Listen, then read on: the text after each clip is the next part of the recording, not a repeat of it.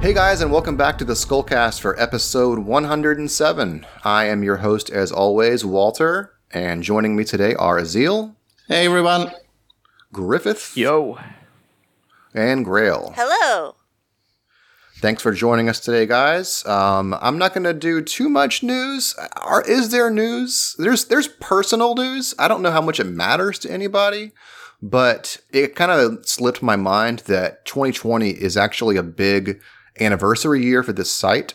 So I'm actually putting together a post right now, and I've reached out to some people, including Griffith, about doing in October. I want to do a reunion kind of podcast with some of the older members from Black Sun Over Midland, which is that sounds awesome.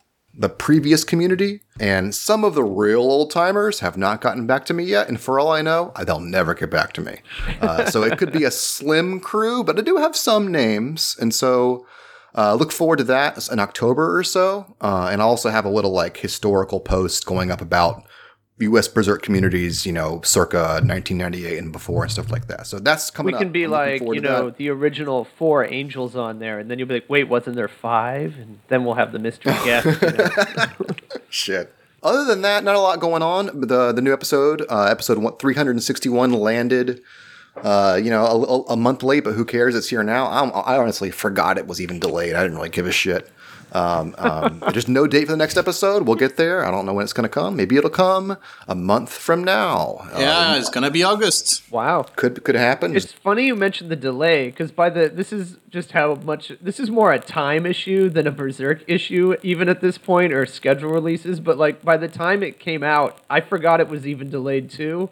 And I actually was under the impression it came out early. I was like, It's back sooner than expected. And I was like, oh, wait, it was... I just learned now it was still delayed a month. Basically, I was Berserk reminded. fans, we're outside the flow of time. Yeah, pretty much. It's like time flows differently for us. Because of I'm assuming it's because of the coronavirus, they changed their publishing schedule to be a few days earlier than normal. Normally it's Friday. Officially it was released Wednesday, but it went up digitally for those of us in the US on Tuesday. So that was really nice. Because I had self-imposed exile on the actual discussion thread until the digital edition came out. And honestly, guys, it was pretty nice. It was tough. A lot of Tuesday and late Monday where you guys had tiny pixelated thumbnail images of what the pages looked like. I wanted to peek. I did not peek. I maintained, chastity integrity on that episode. But it was nice. It was nice. That's a small little personal note on that. Let's go ahead and get into it. Episode 361. Guts and Skull Knight are finally reunited on the cliffs on the outskirts of Skellig. But before they say too much together, Gedflin appears and asks if they would visit Hanarr, who's a dwarven blacksmith. He's the person who made the armors of both Skull Knight and Guts. Shirke is just starting out on her first broom riding lesson when Mulda intervenes and takes her on a whirlwind tour of the island. And they were following Guts in the distance, and the two fly down into a deep gorge, where creatures who prefer the dim light live, as opposed to the lighter side of the island up top. On the way there, they encounter Mulda's teacher, Volvaba, who's a master of curses and a necromancer. Meanwhile, in a cave where dwarves live, Ged introduces the group to Hanarr, who greets Skull Knight as an old friend. Ged asks Hanarr to tell them more about Guts' armor, and in sizing Guts up, he suddenly strikes him with his hammer, and the armor begins to activate. So that's a quick summary of the episode. This thing moved really quickly. My impressions are just really up front.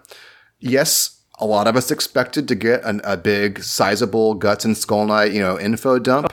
We didn't get that. We got a little diverted by Ged's sudden appearance, but we got so much more background and stuff about the island.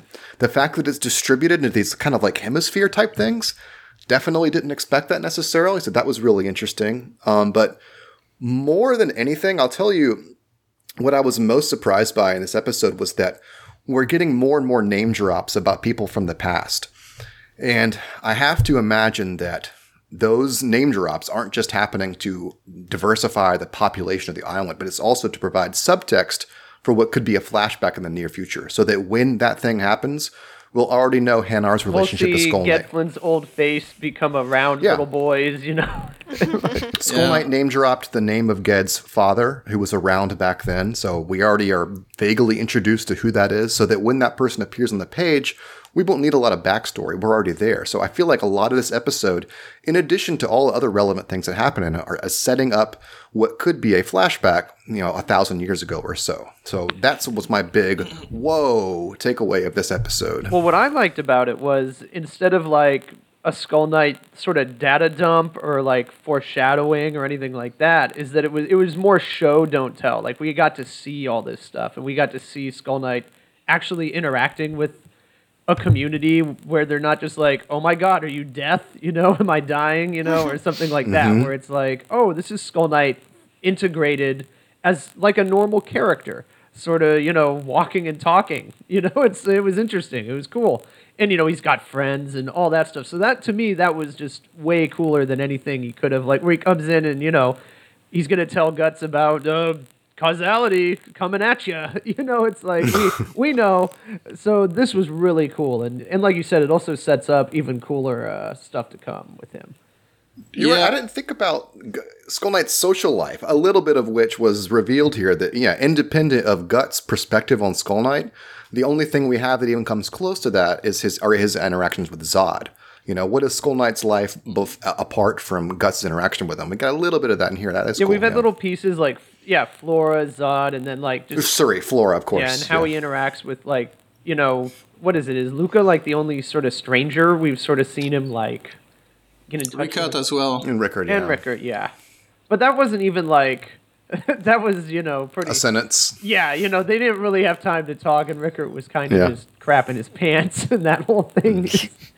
And it's just not the same, when he's talking with Gatfling, who's like a super strong mega wizard, and that the guy's like, hey, remember me when I was a kid? They talk like they're social peers. Mm-hmm. Well, he introduces himself. Yeah, he says, Your Majesty, to him. Yeah, they do. What's interesting about this, so I agree with everything you said, Griff. What's interesting is that they all still defer to him. Like, everybody speaks to him, with a sort of reverence, as you would, Super King, which is what he was. So, interestingly, the only one who's a bit familiar with him is Hanarr. And he still calls him, like, by his title as a king. So, it's interesting. It's both, fascinating to see people who knew him when he was human, but also the fact that they still defer to him. Yeah, I think that shows, that tells us a lot. Like Walter said, I'm pretty sure we're going to get a flashback eventually, but even in this episode, we get a lot of little information that I think adds up, and including regarding what the Skull Knight was as a human, someone they respected. Yeah, absolutely.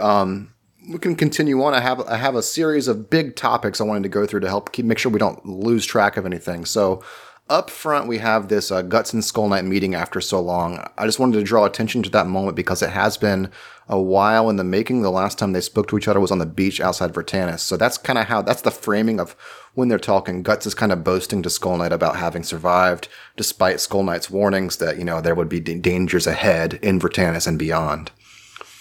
And it's kind of nice to see Guts kind of flex and look all cocky and boastful. For once, he's smiling on the page, which is nice. You don't get that a whole lot these days. Like a real genuine smile. I do think he does it in a kind of humorous way, in that, he knows it's not entirely true that they did, scrape by. And the Skull Knight replies that it was basically luck. And Gus is like, yeah, you're right. So, it also shows, I think, the kind of relationship they have, where these two tough guys, are talking like that. And Gus is playing it tough, but at the same time, he does not. I mean, the Skull Knight knows what it was really like, And like you said earlier, what I find interesting is that the scene subverts the usual expectation of what goes on between these two, where the Skull Knight tells him, well, be careful, causality has yet to converge. And Gus is like, what do you mean? Something big's coming? And instead of the usual stuff like we got, in the conviction arc and, before the eclipse and everything, they're interrupted by Gelflin, who is like, hey guys, you're on my island now, so what's going on here? Here comes a popo. Yeah. Have your IDs ready. So that was pretty cool. And, when you look at what people's expectations were, it's like, oh no, we're going to get everything. He's going to say, so once upon a time I was a king, and then... And, as much as, everybody wants to know, but that's not a cool way to do it. And to actually do it like it was done in this episode where they go someplace, they actually casually drop names. Hey, remember your father, Vid? Yeah. And, they see the guys like, hey, old friends, because of you, I'm still alive. We get a lot of info from that. And, when it's spread over the next 5-10 episodes, we're going to get a lot of stuff in a very... natural way. And I think that makes it very, very exciting. That line from Hanarr, I'm jumping ahead, but I don't care. But I'm trying to think of the lineage of the idea that it was a long time ago that we were talking about Skull Knight as a soul encased in armor. And Hanarr just drops a real casual line like, you're still rattling. I'm in good health is what the Skull Knight says. And Hanarr just says, you're just rattling in your coffin. I like to think it's Guts like the level of denial. Because, Guts always does the oh, hey, it turned out fine, and it's like he knows that's not true, but he's also always, like you say, he's playing tough. And I feel like that's like Skull Knight's moment, like, oh yeah, I'm in great health, and it's like... Yeah, you're right. It's almost like a reflection of the same line. It's the same attitude. They have that same sort of, that's how you get by. Like he's literally a spirit in this armor. He's like, I'm great. I'm doing great. Yeah, and it's not unlike what Gus says immediately afterwards with the Berserk Armor, where it's like, oh, thank you for that. It really helps me dive under the line so many times. And the guy's like, yeah, actually that armor tries to devour your soul, so maybe don't thank me for it. It's a losing battle, buddy. But the line from Hanarr, it's not a confirmation yet, but it certainly aligns with our expectations about the nature of what Skull Knight is. That he is a soul encased in an armor, a specialized armor made by a very special, armorer, which is Hanarr. Yeah. So, I just wanted to interject a thing, which is that, which is the way he, tells him basically you're not dead yet. It's a very interesting way it's phrased in Japanese. It's like basically it's a reframe to Buddhism, and it's not just dying as in dying in battle or anything like that. It's like becoming a spirit or an angel or something like that. It's a bit hard to describe, but it's like becoming a Buddha, basically, So, I don't know. I think that's an interesting way to put it. It's not just you're not dead yet. Well, it's like you are still with us. You haven't moved on to the next great phase of existence. And, thinking back to the concept of diamonds, which was introduced not long ago, just last episode, I was like, interesting. Mm-hmm. Well, I wanted to ask about that actually with that, before you brought it up here, was just the way that he said it could be interpreted as like, oh, you haven't moved on yet, as well, in a way, rather than just literal, you're not dead, like, as in dying in battle or something.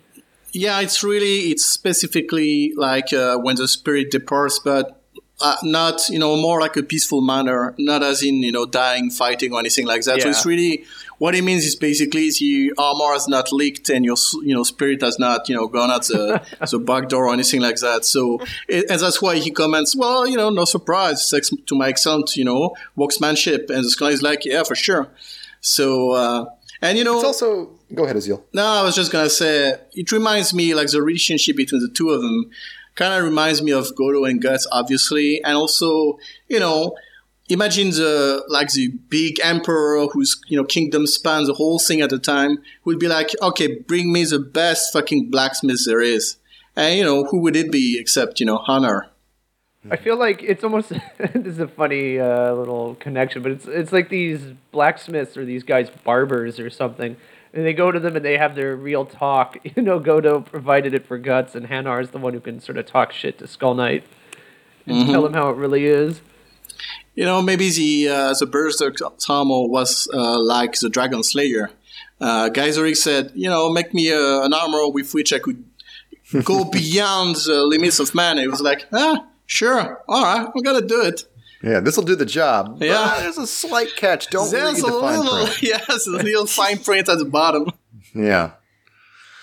So that was it. Yeah, I don't know, guys. I feel really immediately just taken with Hanarr. It's his gruff personality. It's the fact that Ged asks him to espouse the doctrine of the Berserk Armor, and Hanar's like, who the fuck do you think I am? Like, it's his attitude of just like, I don't have time for this. Like, I really appreciate him already, and he's only said like, he's been on the page for 3 pages. Well, I mean, it's perfect. Like, you see the first shot of him, he looks back with that, what are you doing here, basically, and immediately Guts sees Godo in his mind, and it's like, it's perfect. Yeah, it's not subtle.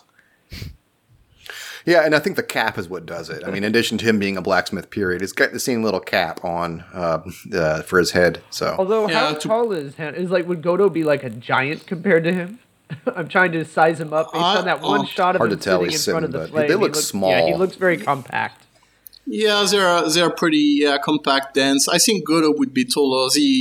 Like the scarf is to prevent sweat from going into the eyes. The kind of typical blacksmith thing. But I think, otherwise he's smaller, maybe more burly and hairy for sure. I do like his weird pointy shoes, too.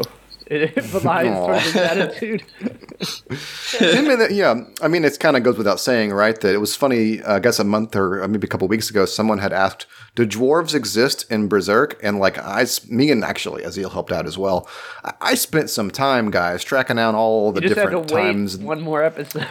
If I had waited just like 6 days, I would not have had to I would have just posted a fucking picture and that would have been it. But yeah, this is the first actual confirmed appearance of dwarves, even though, yes, we did see them in the big reveal of Elfhelm a couple episodes ago, Azan's cousins.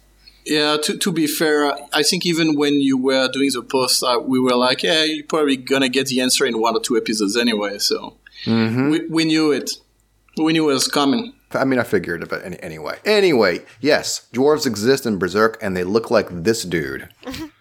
What was I going to say otherwise? I wanted to go back to that big enigmatic line from Skull Knight. Causality has not yet converged, or is converging. There are so many ways that can be interpreted, but, I mean, my first reading of that was that basically there's a counterstroke, yet to happen about what's going to happen with the way the spiral of causality works, and that Skull Knight is maybe not aware of the specifics, but knows that there's some shit coming down the line. I say all that to say, I don't know that he has inside knowledge about specifically that, the boy / Griffith is heading to the island. I don't think it's that specific. I just think he detects that there is something else yet to happen. But it could be an even more broad thing. Yeah, he just knows shit's coming. I mean, as usual. Yeah, and Azil, you had a much more broad or general or bigger idea about what that could mean, about the God Hand in particular. Did you not? Did I? Refresh my memory. The idea was, you and I were discussing this, and I've mentioned this in the past as well, about in relation to whenever the worlds merge, the text used was that the fruit of causality has been born, basically, that all of this planning for centuries was manifested in the worlds merging. And there was a thought in my head like, is this it? Was that the purpose of causality, one big bang? And then now that anything that happens afterwards is somewhat looser, right? Yeah. And perhaps what Skull Knight is alluding to is that we're only in a small little window of time where things are loose and yet to be slammed back down by whatever the God Hand are planning. Oh, yeah, for sure. Yeah, that's... of course, like you said, there's several ways to, interpret that. The obvious one would be, and you didn't say the words, but a junction of times. Yeah, right. What we saw on top of Galishka, what we saw during the eclipse.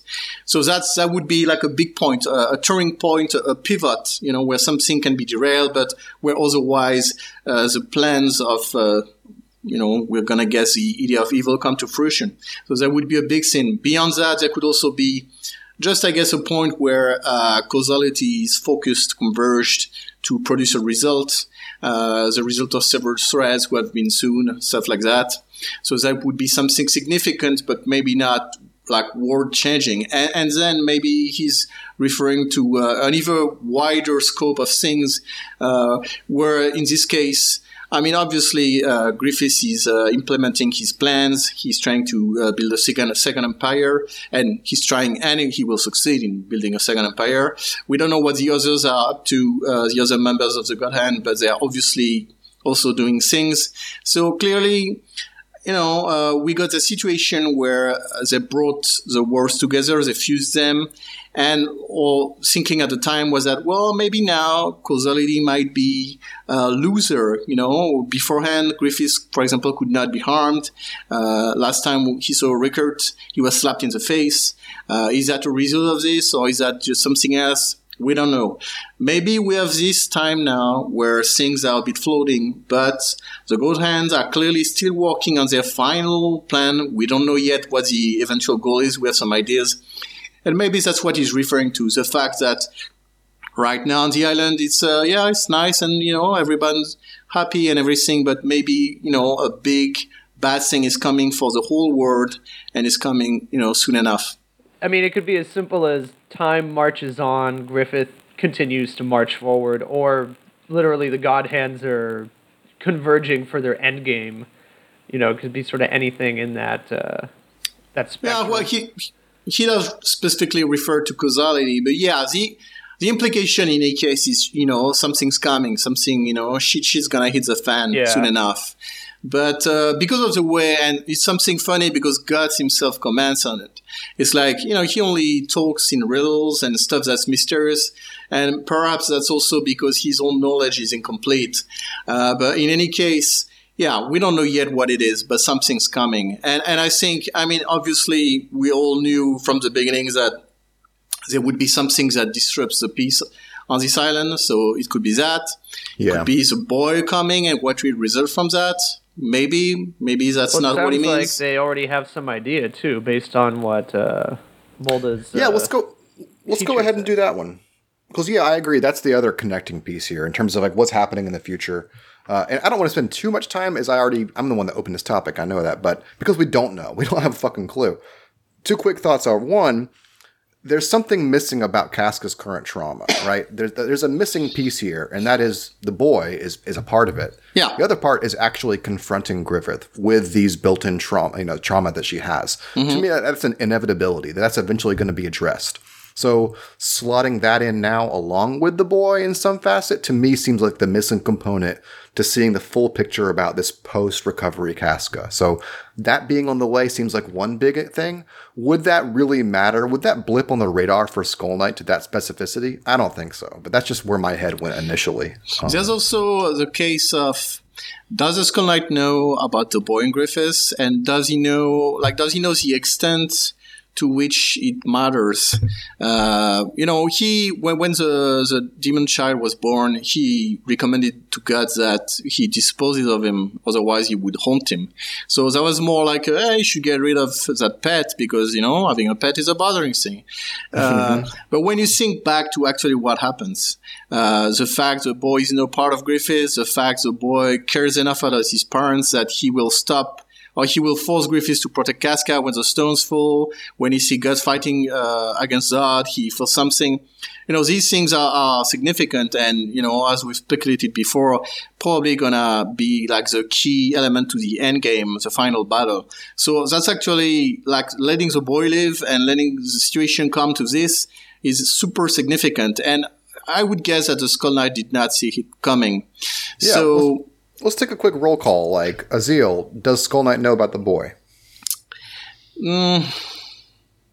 I would say no. It's hard to say. Maybe he learned about it. Well, let's say no. I mean, I don't think... my feeling is he may not, but he should. Just because he's literally, seen it. He was there when, He was so peripheral to everything that happened with the boy. Literally, he was hunting down the, the egg quasi-apostle that ended up swallowing him and, creating this whole thing. And you'd think, potentially, he doesn't necessarily, he doesn't know everything, but he could know that Griffith needed a vessel.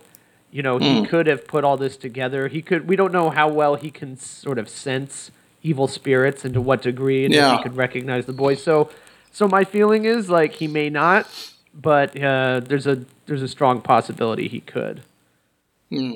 Grail? Well, I guess what I would say is similar to what Griffith said, just that he was there for a lot of these events and kind of witnessed a lot of what happened. So I guess my feeling is that even if he doesn't factually know what happened, I think he could put it together. Well, wait a minute. So, how close was he to the boy on the beach when that all happened? He was just before. He was a previous guest on the beach. Yeah, and then it's like they see Casca and the boy, right? Yeah. So, oh my God. And then Zod on the grassy knoll. And if he knew that was Griffith too, that's the thing. It's like, at the one hand, it's like he needs to be in the dark about some of this stuff because otherwise it would affect his actions potentially. Because he doesn't strike me as having so much, politeness for guts that not only does he not mention it, but it's like, oh well, I'm not going to try to kill the God Hand because I'd hurt his boy, and I don't want to do that. It's a good boy. Yeah. He doesn't strike me as that sentimental type. I think it could be, like, there's several ways it could be explained. Right. For example, causality would not have allowed the boy to be killed at the time because just that's the way it is. I also think, like, the reason I said no earlier or mostly no, is because I think it makes sense for him to see the boy and immediately understand, Like, it's the kind of thing, it will just snap and it will say, they'll be like, the boy, get with me, something's odd about this, he's powerful or whatever. He has ethereal Terminator vision and can just immediately recognize the boy. But he snuck past Shirke. And he might not mention it out of deference to Guts because he knows that, it's going to put him in a bad mindset. I never gave my answer.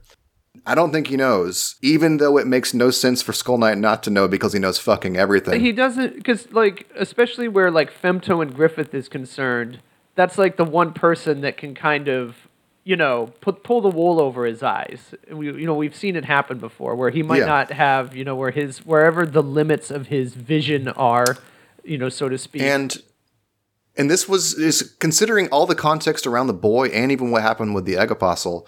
It was all very secret, hush-hush, like nobody knows kind of thing. Griffith didn't even know about the actual impact of that on him. So this seems to me like a what's the word? A big astral secret, like a secret very few people know about. So for Skull Knight to somehow intuit it beforehand seems unlikely, even though he is the guy that seems to know everything behind the scenes. I think the way it's gonna go down is gonna be a triple thing. We're gonna see Getflin be like, oh, one of the other great gurus be like, something's odd, there's something strange. Then then Danan will be like, this child, blah blah blah blah, and then the Skull Knight, who actually was up close with Femto, will be.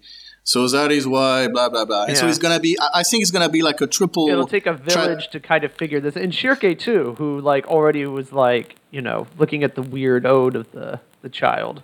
Mm-hmm. Yeah, pretty much. So I think it's going to be a triple thing. And of course it will be interesting to see whether the kid even talks, because we know he can communicate astrally, at least he's done it.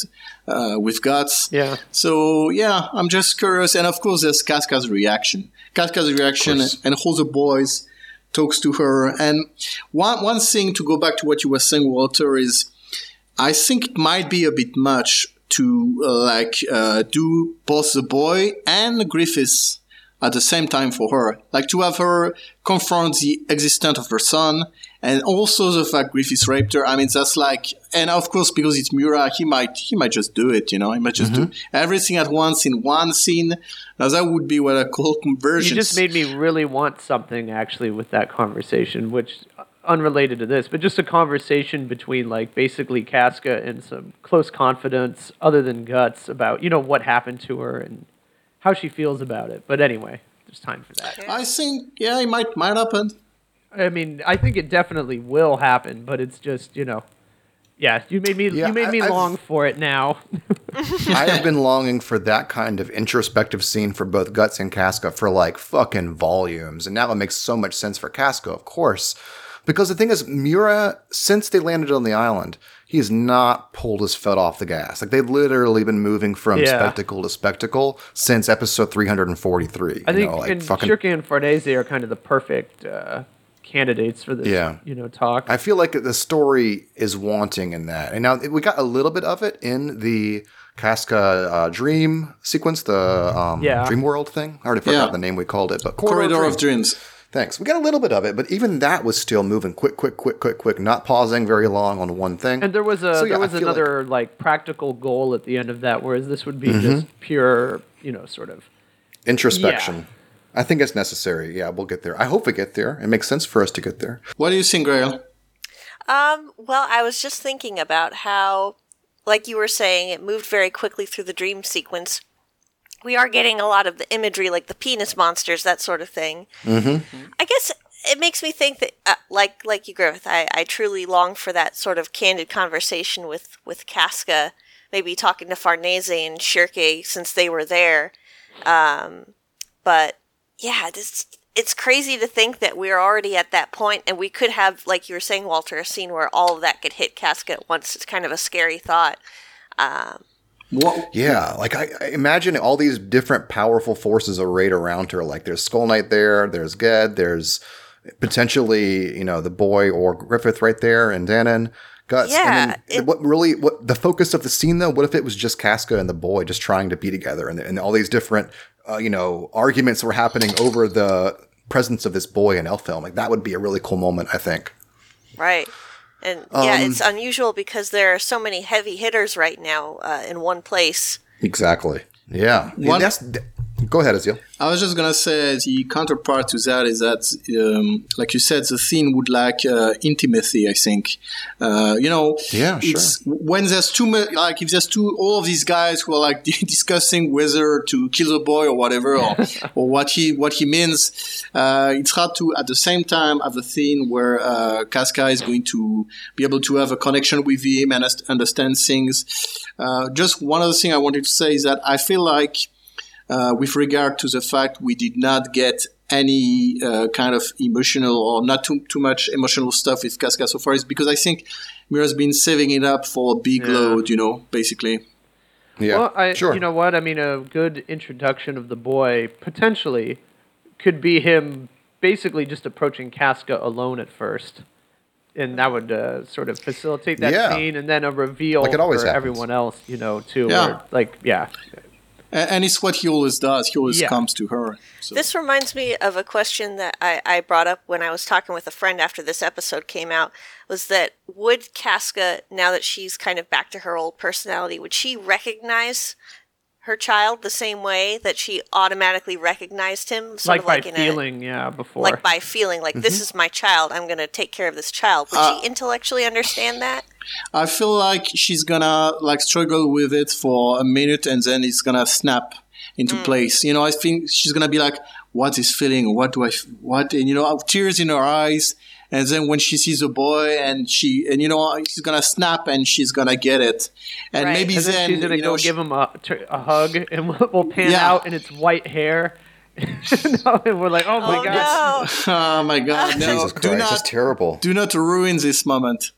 If she embraces the boy, cut close to her face, pull back, and it's Griffith suddenly. Oh no! That's scary. All of us want to talk. I don't think that'll happen. That might actually be an interesting conflict. Just if there is no Griffith factor in it at first, and that's something that because that's something that Skull Knight might recognize too and bring to light. Just that's no ordinary boy. His hair's too long. He's a freak. I do think when she recognizes him, we're gonna, be shown 1 or 2 pages of her remembering every occasion in which he saved her life. Yeah. Right. So that's definitely gonna be a thing. So I look forward to that. Mm-hmm. So that was a long digression, but it's relevant because it does somewhat address what that causality is not yet converged open question might be. Yeah. Let's go down the topics though, just to make sure we're keeping on time. Skull Knight, recognizes Ged as the son of someone named Vid or Vito. We don't know exactly how that katakana will be read. Yeah, that was Void back in the day. We made a few Godfather jokes in the chat. That's right.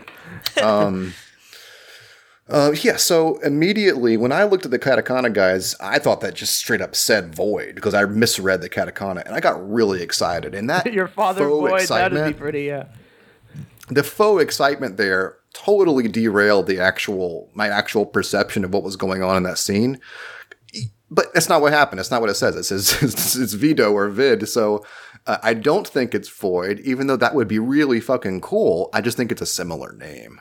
If it was Void, if he was name dropping Void right now, even human form Void, there would be a little more gravity to that moment, I think. Probably. If Void was his father, I would definitely...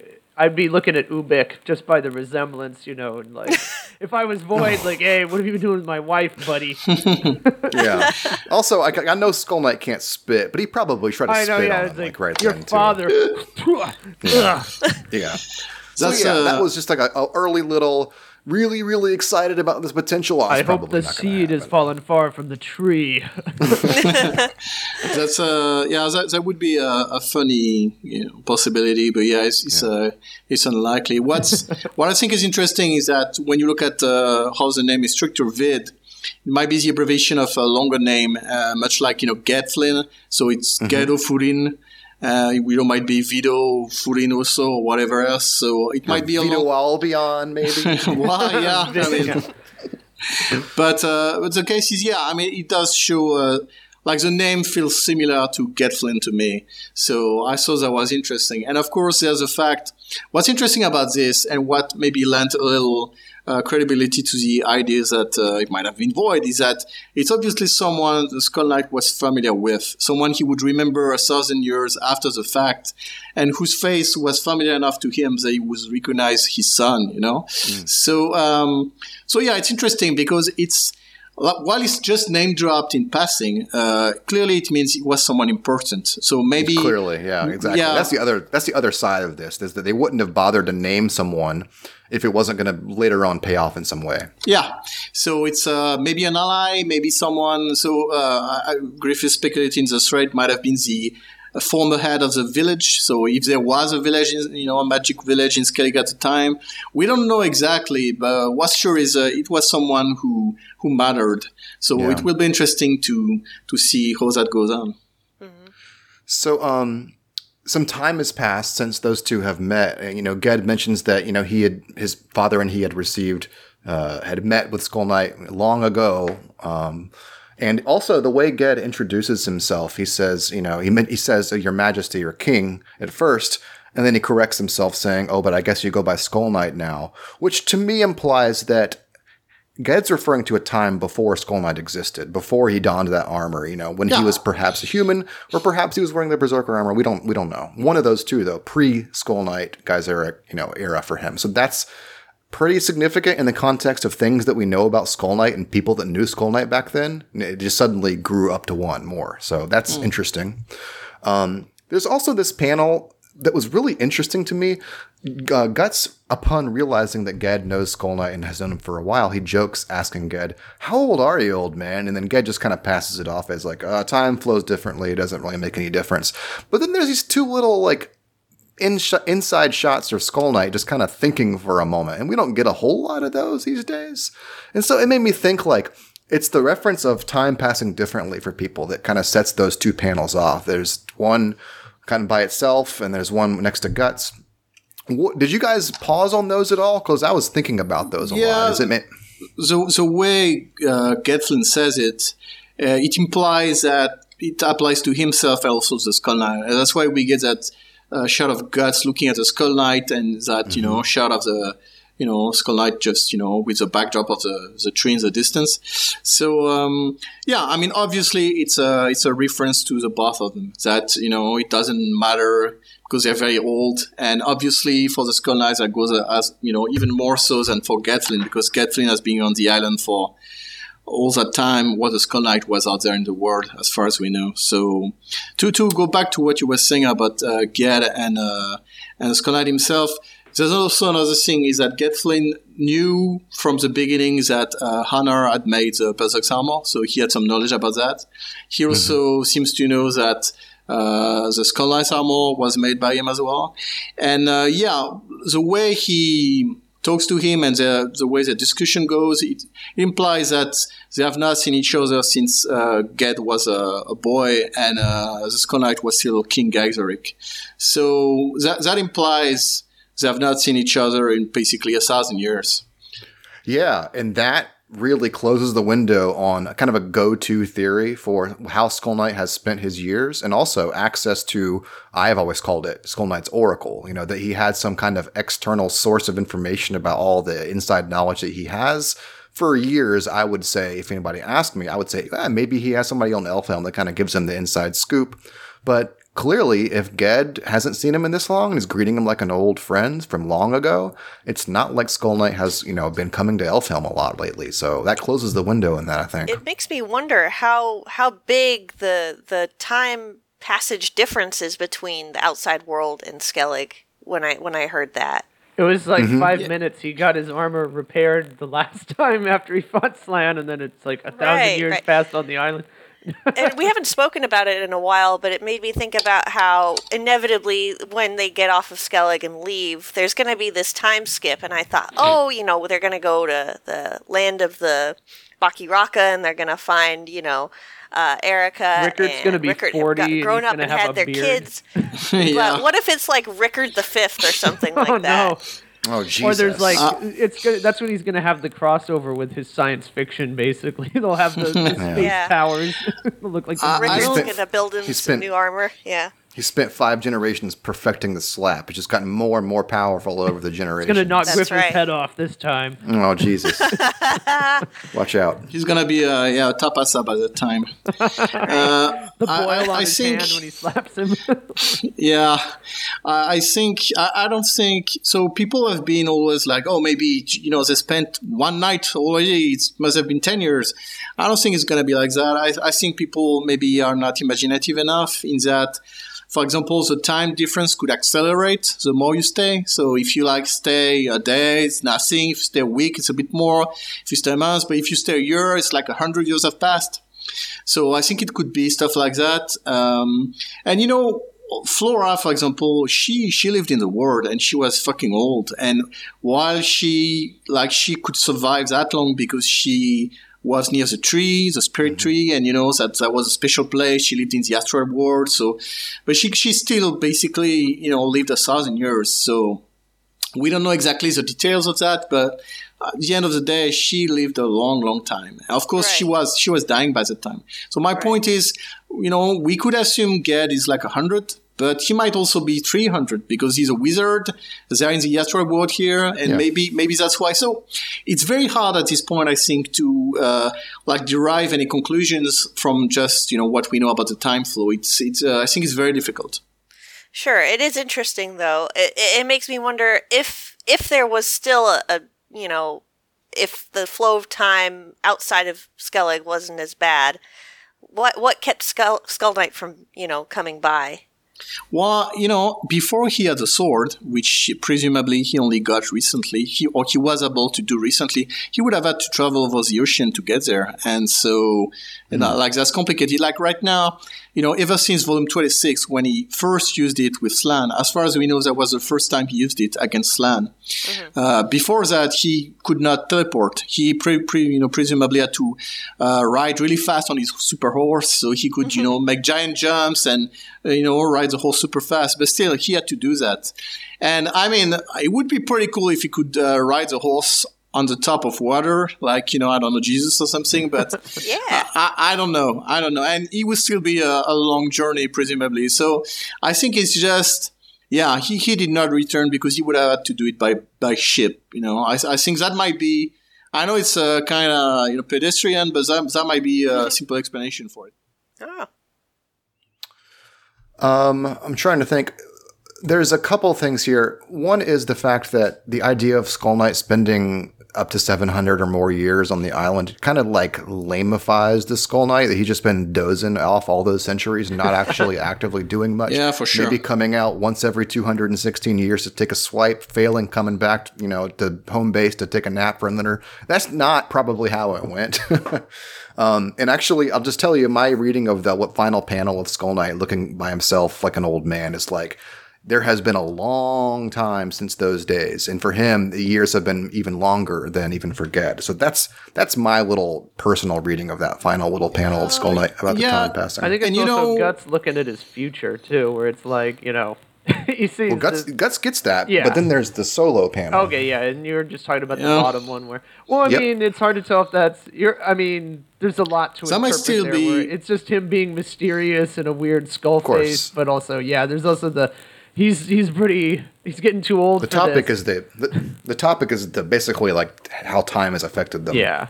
Yeah, it's funny because when Gratz first heard the legend of the Skull King back in Volume 10, he immediately thought of the Skull Knight. And then he was like, it couldn't be. It's just, 1,000 years later, it's not possible.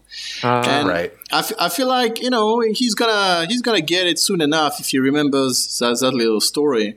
All right, But- Your Majesty, huh? Yeah, Who could you actually, be? once again, another character that should know something. That's Yeah. like Yeah, I mean, it's pretty much for the benefit of the reader, but taking a on lot the of hits way, to the head, folks. Give him a break. yeah. While they were walking down that gorge, he could have pretty much just said, lost a lot of blood. so you were a king or something? How long ago was this? What was the name? Yeah. He could have been asking questions, but I guess it also fits the character of Guts, Whatever, the kind of old guy, man. Yeah, he's not asking questions because he doesn't care. I don't as long believe in as he can. kings. As long as I can kill it, I don't care. But there's also the fact, when you think back to Flora's lines, even with the name, I think I explained this in a podcast long ago, but the word skull that's used for Skull Knight is not just the standard word for skull in Japanese. It's some old words that mean a skull that has been weathered by time. Damn. It's a weathered skull, an old skull. So, when you look at the character and what he signifies, the fact there's some question whether he still has human feelings. So, yeah, sure, he's a spirit and everything, but beyond that, I think the fact he's really ancient and has hanged on for so long just to oppose God-Hand, that's what makes him cool. And if you start saying, well, actually, he cheated his way out of it. He used the magic flute from Super Mario Bros. 3. It's just... that's just, like you said, water is just lamifies him. So I really don't think that's the case. I don't think It's not 1,000 years. It's more like 10 weekends for him. It's just Yeah. it's not quite the same Weekend at thing. Scully. Yeah. So yeah, there has to be another explanation, and I'm sure Miura will in some way account for those years. I just don't know what it'll be. We'll get it in the I need Skull to- Knight novelization. Oh, my God. How big is his dong? Let's find out in the novel. Oh, come on. Oh, I haven't even read it. I don't think I'm bony. ready. I'm never gonna forget. Hard as a skull. I need to push things forward, guys. I got limited time. Hanarr is the person that forged the Berserk armor and SK's armor. Yeah, we get that now. So now, we've known it for a while, but for the doofuses in the room, that explains why Puck was like, huh? I sensed an elf. Could it be that the Skull Knight has an elf inside I don't know. him I think floating there around? could still be an elf he- flying around in there.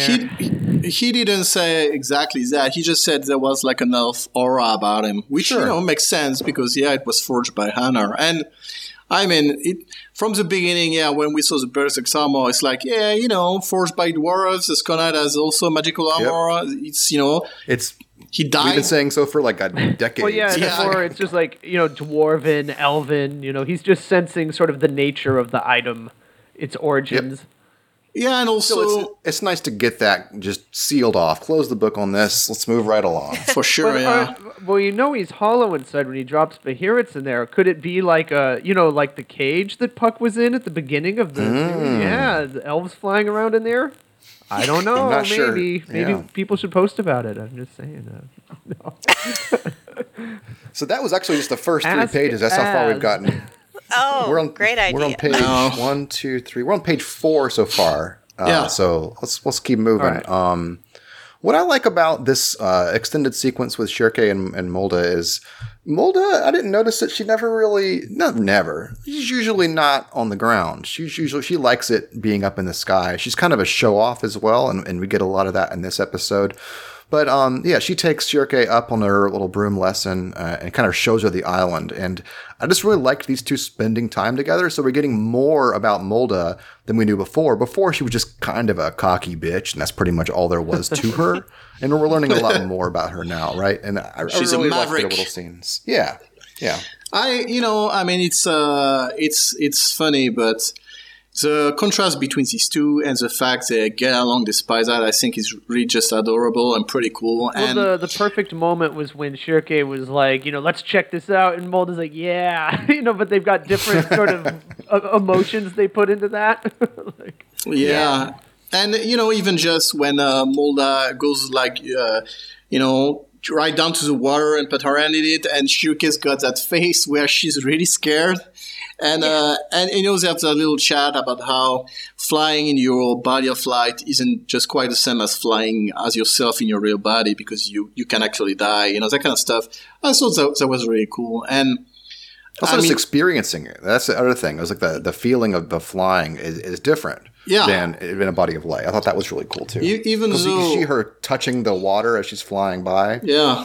I want to say, even though Shirke has actually possessed birds on a couple occasions before, so technically she should have some, experiences with that. But let's not be picky. I think you just were, but well, yeah. No, but what's interesting about them, sort of just to put a bow on their rapport instantly, is that even though Shirke is kind of a straight arrow and could be kind of a nerd compared to Molda, is that Shirke's the real deal, what Molda would aspire to be and beyond. I mean, she's like been on the front lines. She is like one of those legendary witches that has, a prowess, that's been on the battlefield, that's done these incredible things. So I think Molda kind of, even if she doesn't know specifically those things, she kind of recognizes that this is a person that sort of walked the walk that she would like to.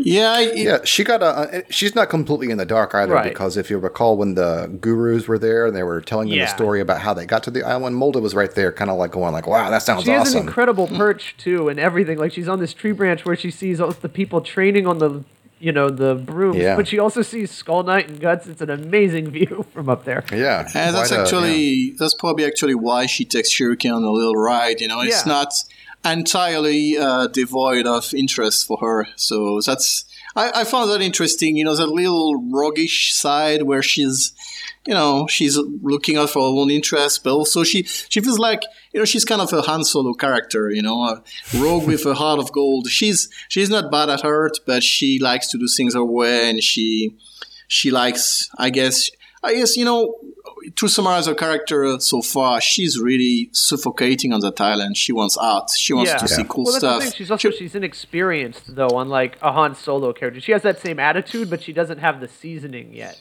to go along with it. And, it reminds me of... Go ahead. I'm saying I'm imagining a scene where they're presented with danger and it's Shirke that helps Molda be grounded and successfully. Well, Shirke compares her to Isidro, which is Yeah, that's funny because they're both hot-headed. Right. But I do think I like your idea, Waldo. I think I've said some stuff of that in the past. In that I do think if push comes to shove, it's gonna be Shirke who's gonna hold her own, and Molda's gonna be maybe a bit more humble in front of actual danger. So, but I like the dynamic. I think it kind of subverts, the kind of high school thing where you get the cool kids that push around the nerdy ones. And here you get that strange alliance of these two girls who are very, very different. They couldn't be more different. And they both see the cool parts in the other. So, I don't know. I think that's pretty cool. I really like it. And I like that relationship. I hope it develops. Me too. I'm glad they lifted the veil on Molda more. That's my biggest takeaway is that we're learning more about her, and it's better than where she was before. I think. Yeah, more interesting. I could also see her getting in over her head if danger were to, she tried to confront Griffith, or something, because she doesn't know any better. Even if she tried, let's say an apostle, like a random lame apostle came by, and she's like, "Yeah, take this," and the guy's like, "Oh, that burns." Okay, now I'm gonna eat you, and she's like, "Oh, fuck!" Let's send a wicker man, and the thing is he smashes it down, and it's like, okay, now you're gonna need some real talent there, just your little tricks. Was if she tried to take on Zod or something, where it's it just looks like some big burly guy, no problem, but Shirke would be like, be careful. Well, the problem with that is it's like there. when we speculated about Void appearing on the island, and the problem is if it was Zod, she would just die, and it's not like she would fly. She can fly also. It's just it's like, yeah, if Void came to Skellig, everybody would just die, and it's like the end of the story. The bad guys win. And I feel like, yeah, if you put Mola against Zod, he's gonna just throw a rock and just, split her head or something. Yeah, just, like you send a little thing and she's dead. So Molda and Shirke go down into this gorge, the namesake of the episode, and it's really interesting because the atmosphere of it is much different than the other parts of the island, and it also has different inhabitants. And Molda likens it. Molda explains that some gravitate to the area up top where it's nice and bright, and others gravitate down here where it's more dim. And, it's hard to not think about the way the astral world is also distributed in that way, because that's the same thing. They're distributed by their different odds. And it's the same way here on the island. And for sure. Go ahead. I just want to say, I do like how she puts it, that no matter how bright and beautiful and generous the Queen of Elves is, some beings will always prefer dimness, and I don't know, I thought that was very poetic almost.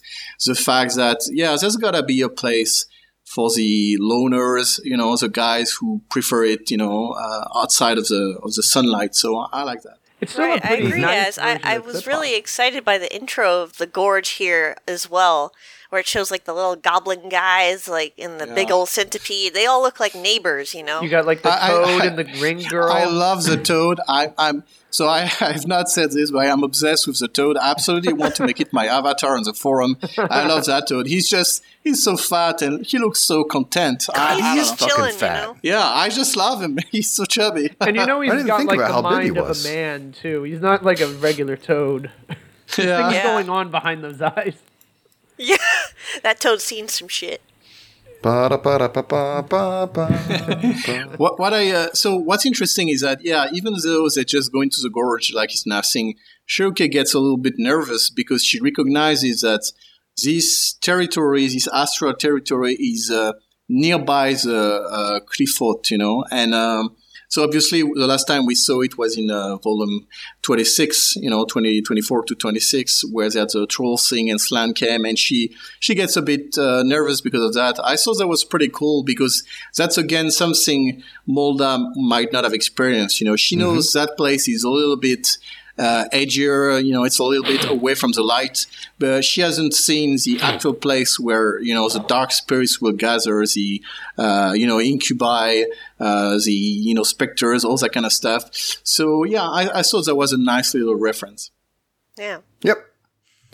As they go deeper, Molda gives her some context. Once they see the Wickermen, she kind of just lays it out there. This island this country was right. Azia, what's the word that's used? Yeah, so that's another interesting thing. She uses country. She says this country was once attacked by a big country from the continent, and they captured soldiers and sacrificed them to create these Wickermen. And so that word can be country, nation, state, one of these words, but it is specific to that meaning, like a nation, a state, and like for example, Ged earlier he talks about the village, and they'll talk about the island. But as far as I remember, I haven't checked, but as far as I remember, that's the first time someone refers to Skellig as a country or nation. So I thought that was interesting. I mean, it makes sense. There's two things that are interesting there. One, Azil, you've already alluded to, but to me, it's natural that the fact that they govern themselves, they're a sovereign area. There's no other country that they would be allied with, so it makes sense that they think of themselves like that. They have leaders, but it is a country of a very disparate people, right? It is all over the place. It runs the gamut from human magic users to a sovereign of the flower storm. So. Very different kind of country, but yeah, the term country just makes you pause and go, country though? Anyway, I get it. I guess other thing is the fact that it's a great force from the continent attacked here once, which who else could it be from back then but the one, what's the word, empire that we knew of. Of course it could be lots of things, but that's where I think our minds immediately and how did he end up there? Exactly. Yeah. So let's just say it's Geyseric's empire, which we don't know. It's just a natural conclusion. How'd he go from, yo, let's bomb that place to, yo, got any spare soul armors around? Like, how does that work exactly? The other possibility is if there was some sort of early God hand malfeasance interference going on there, too, that he ended up there. I mean, I think that's what we originally assumed, but it could also be that, yeah, war spilled over here. We get Vid involved, you know, and who knows how things go where suddenly these enemies become strange bedfellows because of some shocking development. Yeah, maybe he rooted out an evil for them, and that was it. I think, you know, there's many possibilities. Cool. For example, it could be just Geyserik was, you know, ever expanding his empire, no limits, and so they sailed and they came across this land and just tried to conquer it because they tried to conquer everything. And then when they, you know, found resistance and they found it's a different type of land, they were like, okay, well, let's just we won't conquer you guys, but we'll trade with you instead. Yeah. So that's possibility one. Possibility number two, it was another country, rival country from maybe, you know, at the end when almost everything was united, there was still like one nation that was a big enemy of Geyserik. Maybe that nation attacked, you know, Skellig. Other possibility, maybe there was a rival faction at some point. Maybe, let's say, somebody close to the seat of power, but who betrayed Geyserik to keep it upon himself to launch an attack on Skellig for some reason. Maybe because they were allies of Geyserik, so that could be, let's say, the one who became Void. Maybe he attacked them to weaken Geyserik. Who knows? Like, that's just random speculation, but there's a bunch of stuff. I think it's not hard to make sense of it. Maybe we could look at the Wicker Men and see if their features resemble... Nah, never mind. Is that a Kusharn Wicker Man? Nah, I don't think so. Man. There's definitely a fatty in there. I'm looking at it right now. What is interesting, I think, is that Wicker Men were created in the first place. And I mean, I said so back when we first saw the Wicker Man, the first one, but it does add more depth to... Like, and Vovalba also, you know, goes there, so we'll talk about her later, but... when we saw Flora and Cherokee, they were like, you know, the good witches, the forces of good, people who live in harmony with nature, who opposes bad things, who help people. So it's like, these guys are just great. And when we saw the Wicked one, we're like, okay, so yeah, there was magic that was not good at some point. People did things where it's like, it's not quite apostle and, you know, specters and stuff like that, but it's still not very good. It's like human sacrifice and using human souls to power weapons of war. So that's still interesting that these were produced, you know, in that kind of numbers. Yeah, I agree. Yeah, the Wickermen still represent that potentially much darker side of magic that actually is a good transition into the introduction of Bolda's teacher, Volvaba. Literally like holding a salamander. A newt or something, yeah. Yeah. So yeah, quite a character design going on here with this old lady here. She seems really nice, though. Of course. I love her. I love that design. I love it too. She looks like a costume you would find at Spirit of Halloween or something like that here in America. Like, you would just go pick her costume off of a rack and be like, yeah, I'm cosplaying Volvaba, and everybody would believe you. She is like the platonic ideal of a witch. Right. Exactly. And, yeah, I thought that was I included this in the notes, but I thought it was interesting that now they're finally introducing, like, the stereotypical witch, when before you had Shirke and Flora who were very much, like, not that version at all. Right. Yeah, and in attitude, she strikes me, though, as more like a little old lady. Like, and she seems concerned, you know, like, oh no. You know, like we've said, that's Flora's student. You know, that Molda's hanging out with the wrong kid. Yeah, this is going to be trouble. And, you know, and she also has that great line of basically about Skull Knight and the, you know, the old men and, you know, their prophecies coming true. So there's something already, you know, in the offerings there about what's gonna happen in the future. Yeah, without going straight into that, I do think so. She's like, from how she's introduced as a master of curses and somebody who is able to use death spirits. You know, magician specialized in death spirits. She's clearly. Like, she's specialized, she's a guru, probably a great guru, you know, someone who has her place with the old farts above, but who chooses to stay by herself. And yeah, it's interesting because she she's very, how to say, well-intentioned towards Molda. She scolds her for taking out a Wickerman, and she's, like you can tell that Molda's not a very good disciple. Basically, she even says so herself. Even thinks about making her grow a tail or something like that. But she's also, like, she looks with fondness at the fact Molda's finally found a friend. Yes. Yeah. So that's just great, I think, and it shows another side of Molda where she plays a cool kid and all, but she's actually a loner and probably not an outcast, but yeah, she doesn't have really any friends. Kind of lonely. So, Yeah. and The go ahead.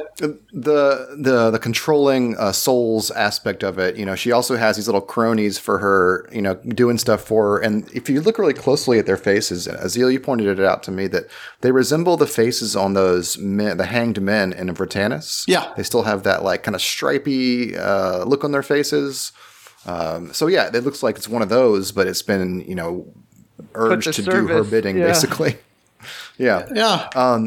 I also just wanted to point out that, with the introduction of Volvaba as having this control over souls, and Hanarr, who's specializing in, making magical armors, they live pretty much next door, and those two together would be the perfect candidates to do what we think happened with Skull Knight, which is encase his soul in an armor. So I think it's no mistake that these two were introduced back to back. I also have another take on that. So here my take. Let's hear it. So, like Griffiths mentioned earlier, she does worry that one friend Molda has made is the disciple of Flora.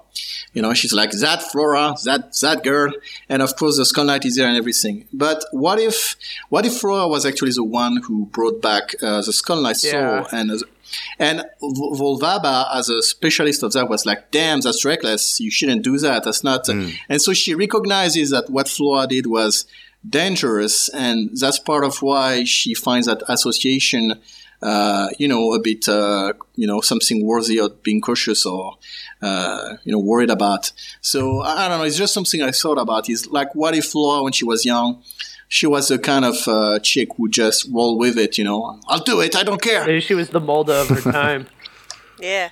Yeah. Yeah, I mean, Edgy. the more I've rolled the idea around about what she says about Flora, to me, I think it's just that Shirke is a representative of Flora, and also Skull Knight is here, and then she transitions into, what the old men are talking about. So yeah, I think she's basically lining things up. She's seeing that a version of Flora is here and the Skull Knight is here, and maybe what those old men said will come true. Yeah. To me, that's the spiral of causality happening. It's like, what else could those old men have been talking about? Like, to me, if it's anything, it's that they're alluding to something happening again, just as it happened 1,000 years ago or however long ago. I don't know about the again part, but that line is definitely one of the, if not the most interesting lines in the episode to me. In that she does, like, the way she mentions it is referring to sleep and dreams. She says basically these sleep-talking old men, or the sleep-talk of these old men will finally become reality. And the way she says it is like, reality will finally become identical to a dream. So it's just, it's hard to describe in English, but the way she says it, which I've discussed with Paula, is it's interesting. It's not just nonsense these old guys were talking about is finally becoming true. It's a bit like there's more meaning to it than that. So I'm just very curious about it, and indeed it could just be things from the past will repeat, but I think it might also be something else. And I know I've spoken in the thread about prophecies, but we still don't know how the old prophecy about the Falcon of Darkness came to be. And I've felt like forever that Elfhelm would be the right place to learn about that. I still think it's the case. Well, any talk you're about kind of dreams becoming reality has very heavy connotations in Berserk. Yeah, exactly. That's you're sketching an outline of basically a form of prophecy, and we've known, as you've alluded to, for years that there had to have been some kind of source for those things, and not just with the way Skull Knight knows things, but also, as you say, the prophecy that was documented in the Holy See got a version of, just as Shirke got a version of. So yeah, prophecy will play a role, and it makes sense that we're getting another hint at what the nature of it is here. But yeah, I don't know what it is either, but I agree. It's a very enigmatic line, and it's also kind of ominous in the way that she refers to it. Yeah. To me, anyways, it is. She doesn't seem happy to see Skull Knight or, Yeah, and she's concerned that her student is mixed up in with someone who clearly is attracted to what will ultimately become dangerous, a dangerous scenario. Let's just say associated with trouble. Yeah. When Skull Knight used to come around with his leather jacket and Flora would, would swoon and come running out, squealing like, yeah, my boyfriend's here. He'd come rode off on his Skull Harley. Yep. And when you think about it, the fact that Skull Knight, so we got the Skull Knight saying, don't relax yet. Causality has yet to converge. Then we got Ged who comes there and tells them, how about we go see Hanarr right now? And, you could say, it's delayed tension, it's just a narrative trick. What if it's also because Gatflin knows shit's coming and he wants to get the important stuff done. Like he knows, walking on the armor is important because Guts won't be staying on the armor forever. So he's kind of getting them to hurry it up. And then we got Volvaba who's like, something's gonna come then. It's gonna come true. So I think you start putting all these things together. It's very ominous, I would say. Yeah. I'm trying to think, you know what? I mean, this is random and not as heavy as these previous thoughtful points, but rarely have we gotten such direct comparison of Skull Knight and Guts like standing next to each other just for contrast. To sort of see the two of them together. He's fucking tall, right? Yeah, well, I'm trying. In the one shot where they're looking at them in the distance, they look almost the same height. And then when you see the next shot, I don't know if Skull Knight's standing, further in front of Guts, possibly a little bit, but yeah, he looks huge. Which you figured he was tall, but I think I don't know if I talked about it on a podcast once, but I did talk about this before. Skull Knight 7 feet tall. There's shots, he's fucking huge. There's shots where you see when Guts rides on his horse behind him, and Guts is a full head smaller than him, and it's like, man, this guy's really huge. And so so it kind of I bet confirms Gadrick was like 5'7", and then he told Hanarr, hey man, when you make that armor, boosted up a bit. When he became a member of the God Hands, asked him what he wanted. He said, I want to be tall. I want to be fucking tall. I'm not the biggest calves. I want. That's clearly what happened with Void, though, because look at Ged, look at his quote-unquote son. He said, "It for sure. So I want big-ass still like legs." Ubik or Conrad put together. He was a giant. Yeah, he was just so small, and with a small head, he said, "I want to be big and have a big fucking brain, a big skull." Shows them who's the smartest of them all. I'm gonna have the biggest skull ever. I'll show him. Guy's got a big brain. What could it mean? A real big brain. So we're taken to this stone-looking tree thing. They just call it a stone forest, because it looks like a forest, like it's stone formations that looks like a forest. Pretty simple. Right, and this is actually the second reference of Berserk in the episode. Hey, nicely pronounced. Is that how you're supposed to say it? What? You mean the Barites? I'm going to open the floor to our resident Berserk expert here, Professor Zeal. Has a lot to say. Thank you. Yeah, that's right. So nobody putting on airs with those Barites now. My first thing is that I actually wonder if I got the spelling right for that name, because in Japanese, like the way it's pronounced is Baryutes, and I don't know, like there's a U somewhere in there.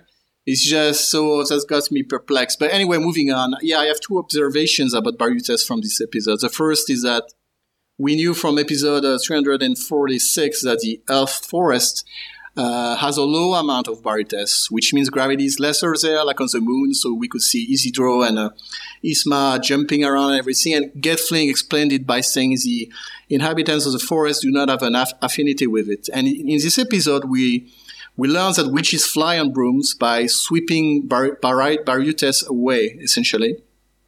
So I found that choice interesting because there's technically the wind element itself, which Serpico uses to fly around. So this introduces a different method of staying airborne for longer periods of time, and as we saw there, going very fast on a broom. And so far, the only case we had of someone really flying, sustainably was Daiba, but he does it without a broom and he levitates more than he flies. He doesn't move, or anything like that. He's not sweeping sort of anything, at least it appears. Exactly, yeah. So I had assumed he was just using the wind element, and it might still be the case. So I find that interesting, that new elements used for that implication, but that's not the only thing it's used for, because when Molda comments about the stone forest, she says she doesn't like the place, and she explains to Shirke that because Baryutes are more concentrated there, it's more tiring to fly, and so she walks. And she actually explains that she almost never walks. She doesn't like walking around, which is, not good for exercise. She should be exercising physically. Anyway, so back when we got that first comment, I was thinking, maybe that could mean that Baryutes are, part of the evil powers that Apelson, the God Hand, used. Maybe that would be an explanation for it. And that could be the case still. We don't know. This episode does not address it. However, I think it provides an interesting way to differentiate between the elves above and the people below. So in this case, the dwarves. As you guys must know, in Norse mythology, there are light elves and dark elves, and the dark elves are frequently compared with dwarves. They might even, when you look what scholars say, it's probably the same beings. And so I think it's an interesting way to differentiate them, to have these light elves flying around, in the upper part of the world, the forest, and the dwarves, which are like the dark elves, who are below. And that's a way to make them different without using evil power, because obviously they are not evil and they cannot be evil, but they are more gruff and more gloomy, because that's also something which Baryutes is explained to do. So yeah, that's my thoughts on it. It's still a very mysterious element, and I still think Mura's got bigger plans for it. He wouldn't have introduced it just to explain how witches fly. So yeah, that's it. Just a little note there. It wasn't arbitrary that we immediately assumed some kind of relation to evil power. It's really because of the way Ged describes it. The properties he says are that it darkens the sky, it causes, gloominess in the mind, all these really negative traits that would make sense that it would be a way for the God Hand to manipulate for their purposes. But obviously, it's a broader thing than that because it's an elemental thing. So yeah, it has a broader application. One thing we should mention is that like we've seen regularly, it's a thing in Berserk that when, great evil power comes, the skies will darken and immediately form dark clouds with a spiral on them. So that includes, when the slug can't, sacrifice, that occurred. Obviously, during the eclipse, we got that huge tornado, which is a thing on its own. When the sea god, came out of the, solitary island, when he broke out from his prison, the skies darkened immediately. And of course, when Ganishka became Shiva, when he transformed, was reborn a second time, the skies also darkened immediately. So, yeah, there's that common thread. And the fact that, it made sense to me at the time, it still does. It might just be a matter of how concentrated it is, that might be it. So, anyway, something to keep an eye on.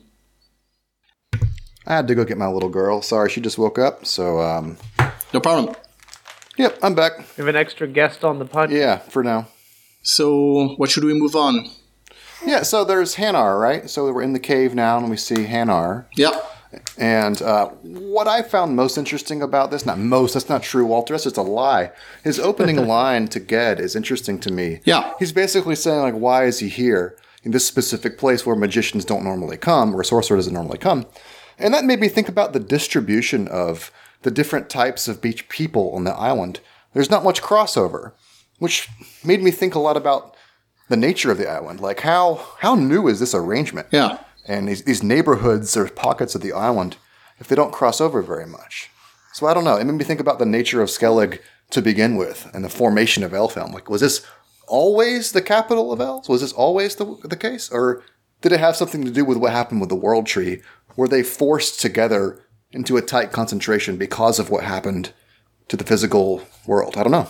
That is very interesting. I think, so obviously, Elfhelm, the home of elves, which is what it means in kanji, is related to Danan. Danan is the center of it, and her tree is what is Elfhelm.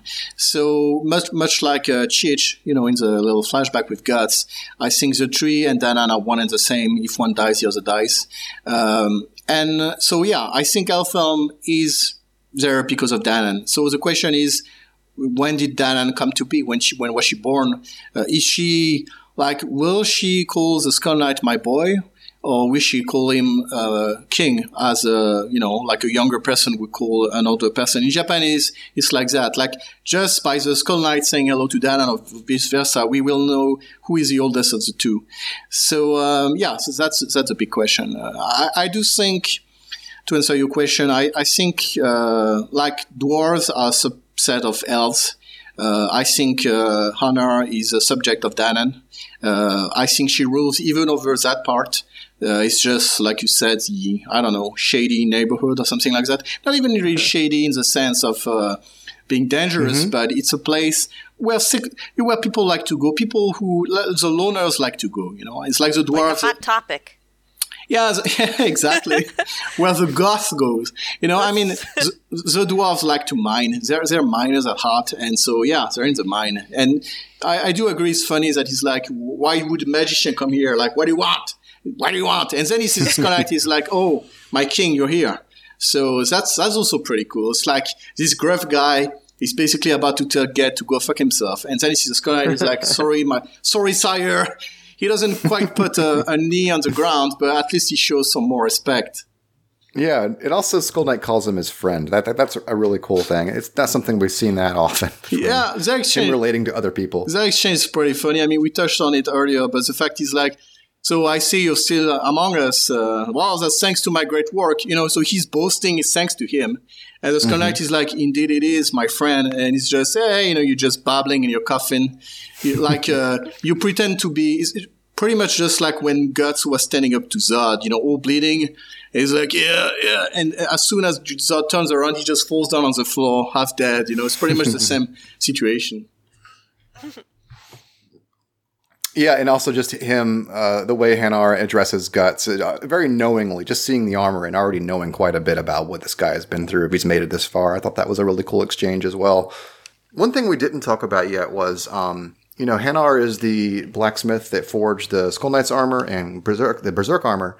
And so he has a lot of knowledge about magical weaponry. But one piece of magical weaponry that, is special to the series is the Dragon Slayer. And so I'm really curious to see what his take on that is, like something that was forged by a human and yet is so magnificent. I'm curious what he'll say about that. Well, it's got to be like, what a piece of crap. It's just a piece of iron.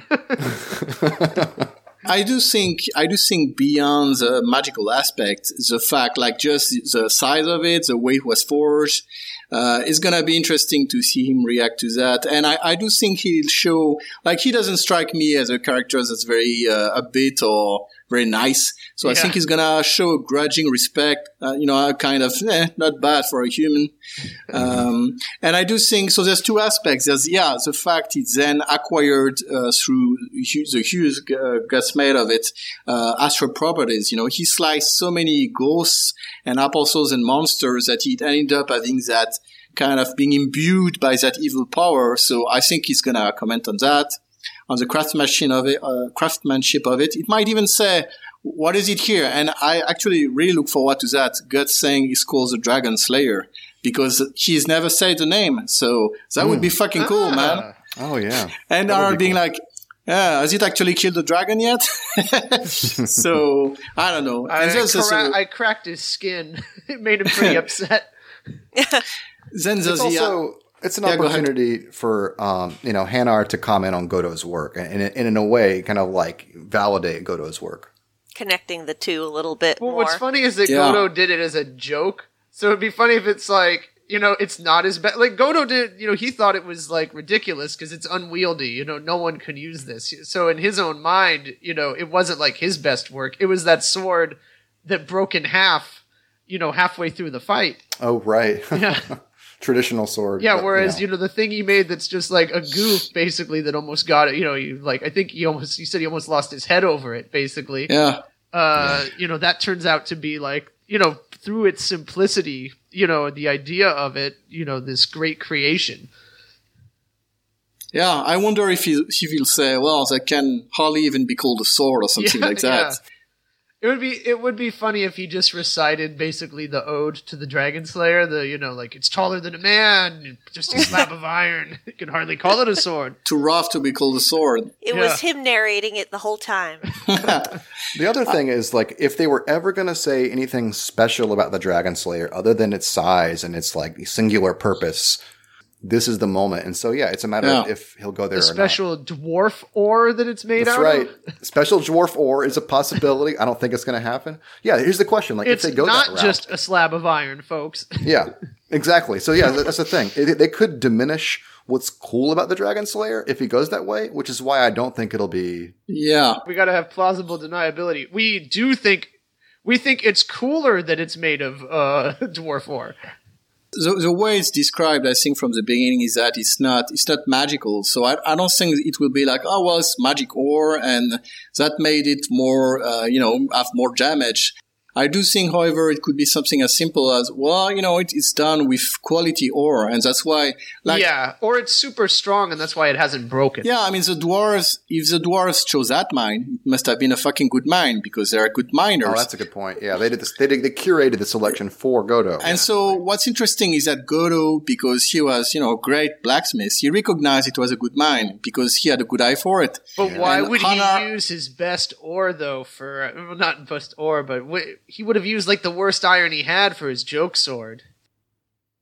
The way he says it is it's not a joke sword. He says that he took the request literally. Right. The king said, I want a sword. He would have made the best version of that possible. That would have been part of the fuck you. The king was like, I want a sword that can kill dragon. And he might just, have a big giant-ass diamond on it or something. And Go was like, okay, I'm going to make a tool that could actually be used to kill a dragon, a giant beast. And so I made a giant sword. And of course, no one can use it.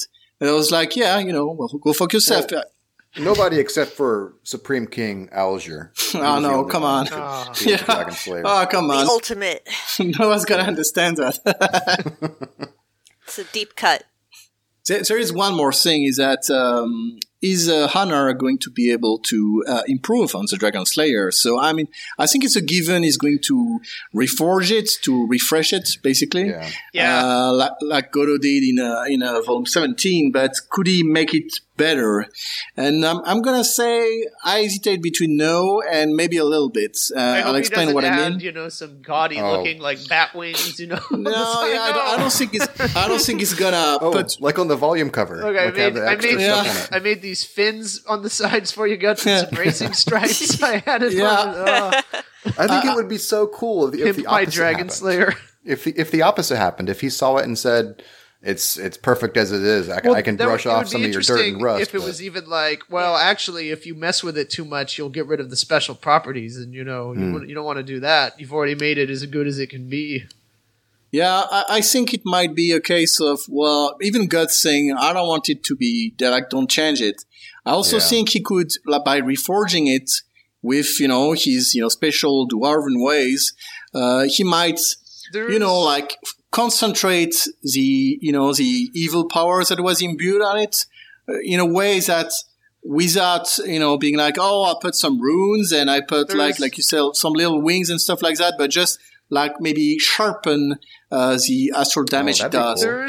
There's also a unique opportunity here that probably won't ever present itself again, which, this gets into some heavy speculation, but if they do, let's say the Dragon Slayer is in bad shape, it's heavily damaged, like when Godot looked at it the last time, you could see all the cracks in it, and Guts got into some sort of fight on the island, either an external attack or just, some sort of sea god-like monster that's rising up and causing trouble. This would be the only opportunity, really, other than, like, the end game, for the Dragon Slayer to, like, be broken in the ultimate shocker moment, because Hanarr could fix it. Speaking of false cliffhangers. It'd be cheesy, but at the same time, if he was gonna improve on it in any way, you could also take the moment to be like, if Mira just wanted us to shit our pants, I'm gonna have to veto that idea. I don't think. I mean, honestly, if the Dragon Slayer breaks, it's just like It breaks It's your like- heart. Yeah, pretty Yeah. much. I mean, it's so symbolic that I don't think. Griffith just, he looks at it and it breaks into 1,000 pieces. Oh yeah, that'd really hurt you. What's clear is that I think this is the only opportunity left in the series where the Dragon Slayer could get some work done on it. Right. I don't think, for example, when Guts eventually meet up with Rickert again, I think Rickert could look at his, artificial arm, at his crossbow, at his all the stuff, maybe give him some new bombs and stuff like that. There would be something fitting if Rickert was the last one to work on it before, like, the final battle. It would, but I mean, you got like the mythical, legendary, super blacksmith dwarf, and you got Rickert, who sure studied a bit under Godo, but he's more of a tinkerer than a blacksmith. Oh! So I'm sorry to Rickert. I mean, I don't want to get slapped, but Talk about heartbreaking. I gotta give it to Hanarr over Rickert on this one. Well, okay. I mean, I'm just saying, Hanarr could, do the astral part, but maybe Rickert just, touches up the edges a little bit. But Ged puts Hanarr up to it to basically explain to Guts, what it's like to wear the armor, because we've known this for a while, but think about the brevity that he's actually had this. He didn't get a manual or a tutorial on this thing. He just was shoved into this armor because it was a life or death moment out there at the fight of the mansion. I have to interrupt you and ask you: do you really think Guts is the kind of man to read a manual? No, certainly not. But maybe on the ship ride. I know how to use things half-assed and getting used to using it wrong and half-assed, and I feel like that's what's going on here, and Hanar's going to set him straight. Oh. Basically going to be like, yeah, you're totally misusing my stuff, man. This whole scene, to me, I couldn't get out of my head the idea of someone with like a really expensive car coming to the car shop, and then the repairman saying like, "You've been driving this in first the whole time." Exactly. Because he interacts with him like a mechanic might with the piece of armor. And, Guts, the nature of the conversation is that Guts is saying, yeah, I've been wearing this armor and it's been great. And then Hanar's like, oh, really? Well, it's a kind of a dangerous thing. Then he strikes him, which is, I just want to jump right to that because let's talk about what's happening here at the end.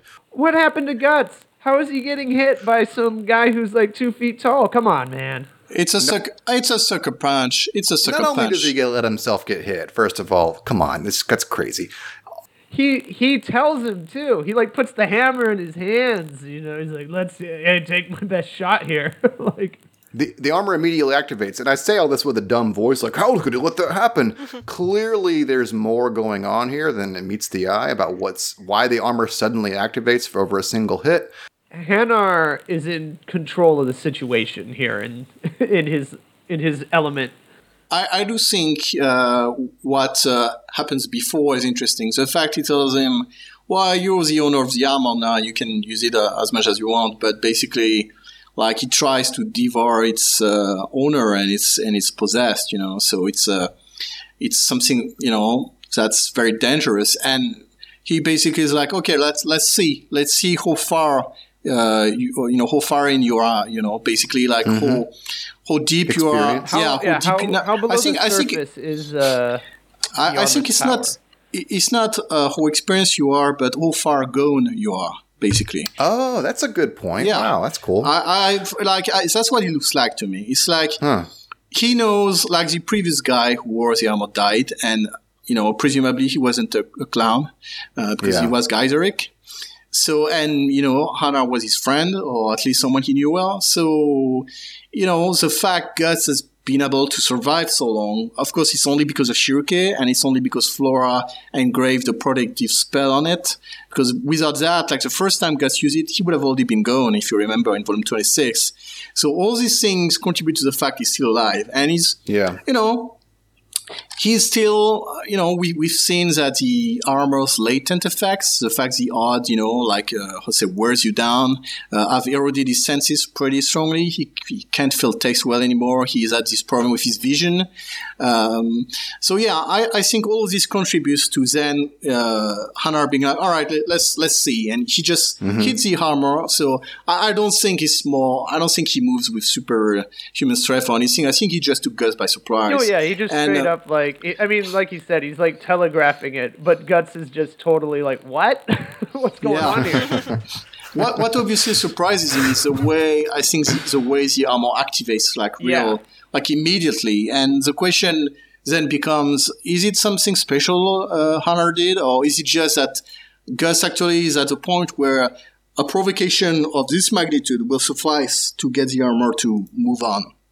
Yeah, the way you reframed it in my mind by saying how far along he is was basically the relation between the inner workings of the armor and Guts. Like I'm imagining there's the interval of time between provocation and transformation that might have been like getting smaller and smaller over time. Yeah, and now it's just ready to swallow him whole. And Hanarr just proved that interval is now a fraction of a second, basically. Yeah, exactly. It's interesting. It's a good point because when he first put it on, it's not like he transformed immediately. Like he put it on and he felt different, and he still had the skull mask, when he was first using it and everything, and it took a while for it to actually take hold of him. Real quick, the Makara in particular, he consciously gives into it at that point. He knows he needs this, so he's giving into it. He feels the sensation, and he's basically just stops fighting it and lets it take him over. Yeah. And here, there's no negotiation if this happens. And what's interesting with the Makara is that so as he fights it, he feels, it's trying to take over and he resists it. And that's even why he gets hit. He's feeling it's trying to take over and he stays still for just a second, trying to prevent it from taking over. And that's when he gets slapped. And at that point, because he's paralyzed, he gives in. He willingly stops resisting and the armor takes over. And if you look at the solitary island, he doesn't really get hit, but it's the same situation. He sees that he's not going to be able to, defeat all these slugs, these giant monstrous slugs without the armor, and he gives it to it.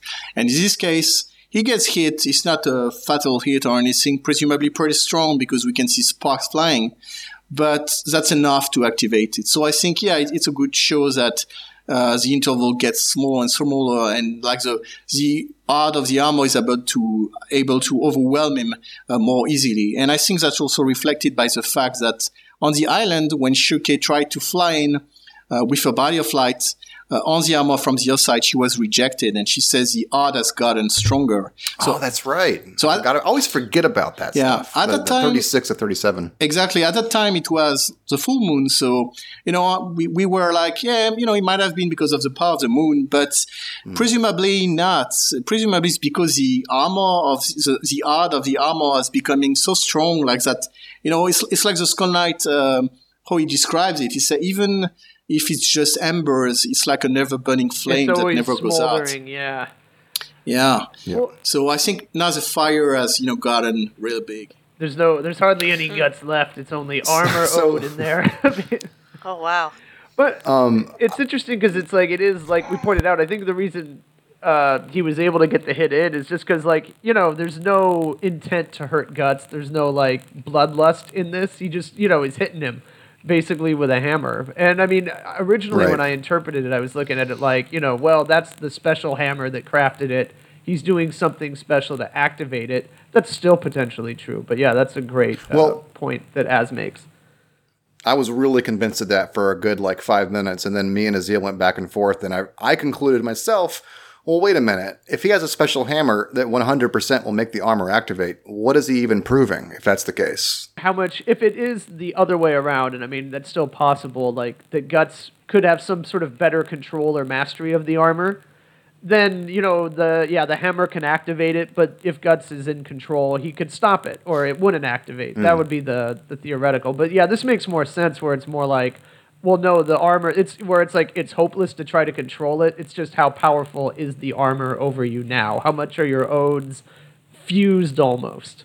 Where it can it can just, seize control like you're one, just instantly, 1-to-1. You transform. Yeah, I don't know, Greg, you want to say something? I honestly am not sure what's going on here. The way that I likened it was agree. to... Yeah. I mean, You're it's hard more to say. humble than us. I would just say that when I first saw this scene, it reminded me of the days you'd go to the doctor, and the doctor had a little reflex. He would bop you on the knee, and you'd, kick out. That's exactly what it looked like to me. Like he was hitting him. That is a super. Honestly, it's a really perfect analogy. Yeah. I think it really fits the situation. You might even say something, like that, basically, like a reflex test. Yeah. So honestly, I think that's really a perfect analogy. That's exactly what's going on here. Well, thank you. I guess it just made me think of it that because he was hitting him, maybe not necessarily with the perfect tool or with his own energy coming into it, but maybe he was just hitting a spot that only he knew that somehow triggered a reflex reaction. That's a bad place for that spot, right in the front. Right in the belly button. Yeah. Anyway, I think the deeper conversation with this is the implication is how is Hanarr going to be able to make it? Because a lot of people say so. Is he going to be able to tinker with the armor and make it easier to control? Gus won't need Shuriken anymore. Power. He'll stay conscious. And my answer is no, because from the beginning, we've known that what gives the armor its power is also what makes it cursed.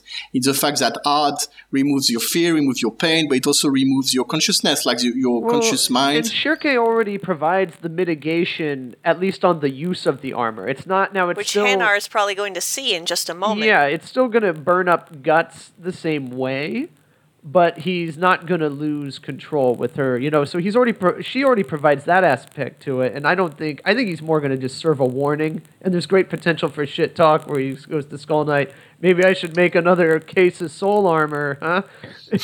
Like something like that. But and that's also the fact that if he could have made the armor less dangerous, presumably he would have done it when Geiseric was wearing it, so that Geiseric didn't die wearing it. That's. And I also think even if he offered, it would be kind of a moment where it's like, well, I could maybe, I don't know how this would work. It seems kind of silly. I could dial it back on the power of the ode and the armor. Guts, I think, would have to turn it down because he would know that, I've barely been able to get by, strength-wise with it as it is. So, if anything, he might be like, hey, I could take a little more pain to my soul and my body, if you could make it more powerful. Yeah, I think that would be his exact reaction. Like you said, he can't afford to lose, and if that means giving up parts of his soul, I think he'd be willing to take that gamble. Yeah, well, I'm not sure it's really like his soul, but there's also the fact that I do think eventually it will come down to Guts having to face his own dark side and the Beast of Darkness. There's and that's that more too, and Hanarr might be able to provide insight to that the others wouldn't, because he might be able to know, well, the way this armor is working, it's not just the armor that's, causing this. Yeah. It's you, yeah. Exactly. And I think that's a psychological thing that he's going to have to work on with Casca as a key player. So I don't think that what I think. Okay, so go ahead, Walter. I was just going to say I'm really anxious for the next several pages here. Not only, I think it'll get resolved shortly. I don't think this is I turned it up too high. Sorry, guys. Guts and Skull Knight. It's going to be like a 3-episode fight. I'm curious about Hanarr explaining the purpose of his demonstration here and what that will mean for Guts in the future. Yeah. How does that translate to Guts for the future? Yeah, for sure. I think one of the things which is doable is we know Flora inscribed a talisman there, and that's what has prevented Guts from being consumed by the armor so far. She also said at the time that that and the necklace she made for Casca would not last forever, that they would be enough for the journey, but they would not last forever. So I think when Guts removes the armor and when Hanarr inspects it with Ged nearby, they might actually see that the talisman is almost run out its course, and they might start walking, and the fact Hanarr is there and as the one who made the armor might be able to make it some more sturdier, and provide a way where I think there's a way it's going to be lessening the damage or easing things up, but without removing the danger, because that's where we find out he's like a car purist that's like, oh no, I won't put an inscription on my car that's going to dampen the power, man. That's going to lower the CCs. No way. I won't do that. The thing is, the fact the armor is dangerous is what makes it cool. It's not just a power-up. People are like, oh, a power-up. It's not a power-up. Sure, it makes Guts, stronger, but he also takes more damage, and it damages him just to wear it.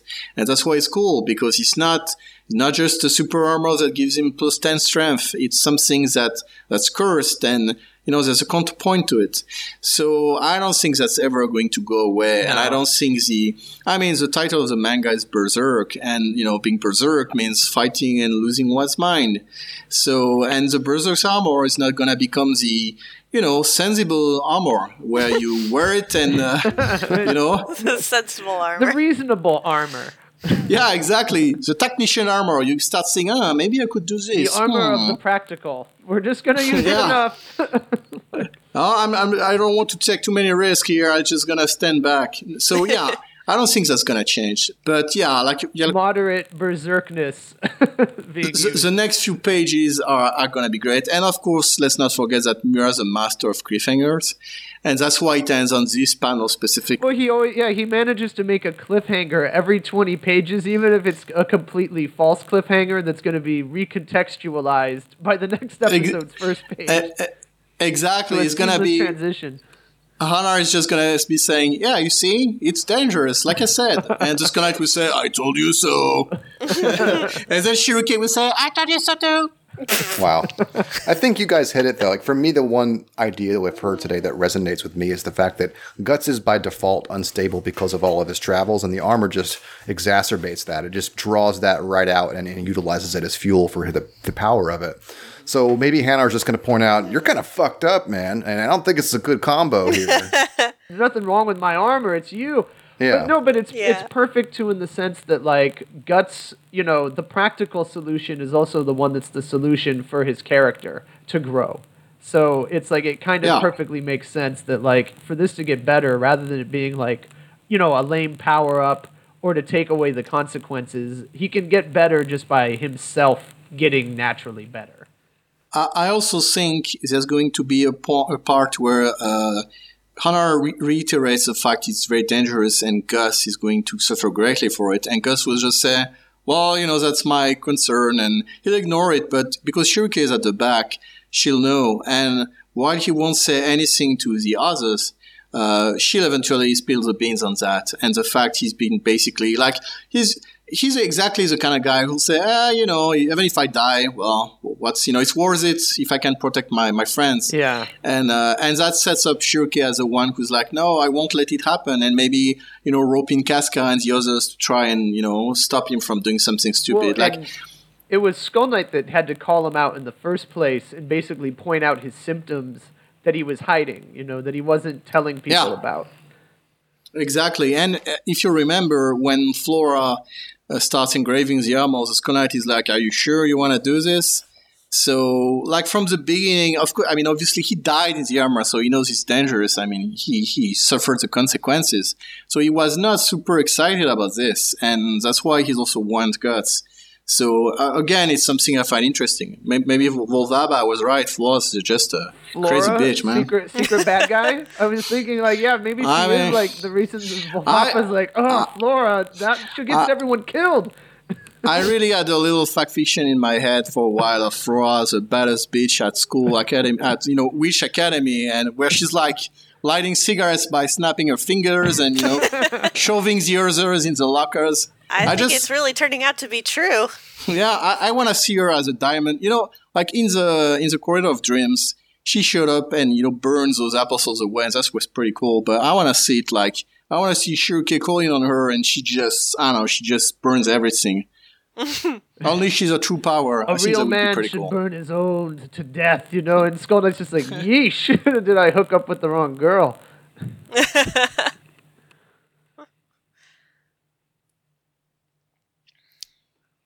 I think we've been abandoned again, but so let's see. No. Where can we go from here? We're pretty much at the end. Do you guys, Grail, do you have any other observations or as? I honestly, I really like this episode, but I only have so much that I can surmise visually from it because we have the summary that Puella provided and a little bit of the translation, but other than that, I don't have a whole lot of information as far as the dialogue goes. So. Right.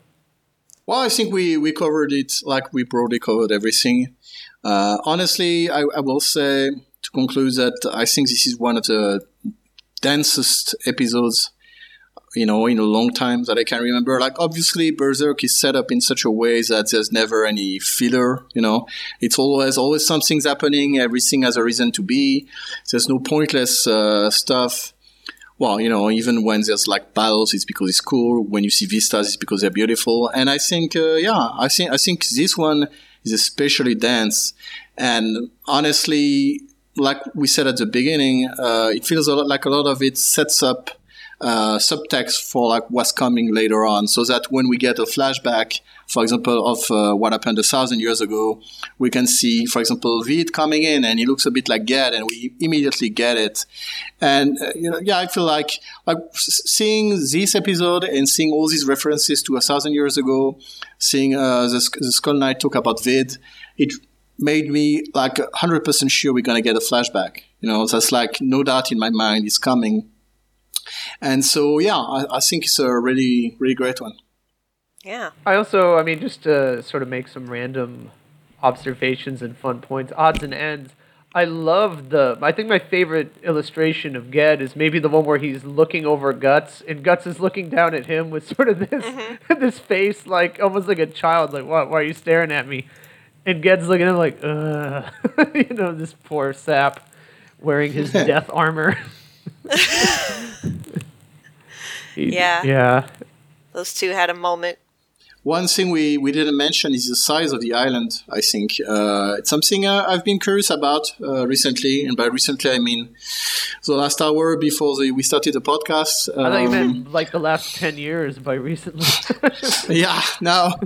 I've been living on Skellig myself. It's just time flies so fast. We do get a great shot of it when they're on the broom, sort of at least some edges of it. Yeah, we see some part of it. At the same time, like the side Guts wasn't, presumably is not there because it's kind of like some cliffs. And we do see another great shot. The last time was just before they got to the witch village, where there was a little bridge, and we see like that huge shot of the tree in the distance, the forest, and the village in down there in the village. That shot is remarkable to me because the village is really does not look good, and I feel like that's a really missed opportunity. Anyway.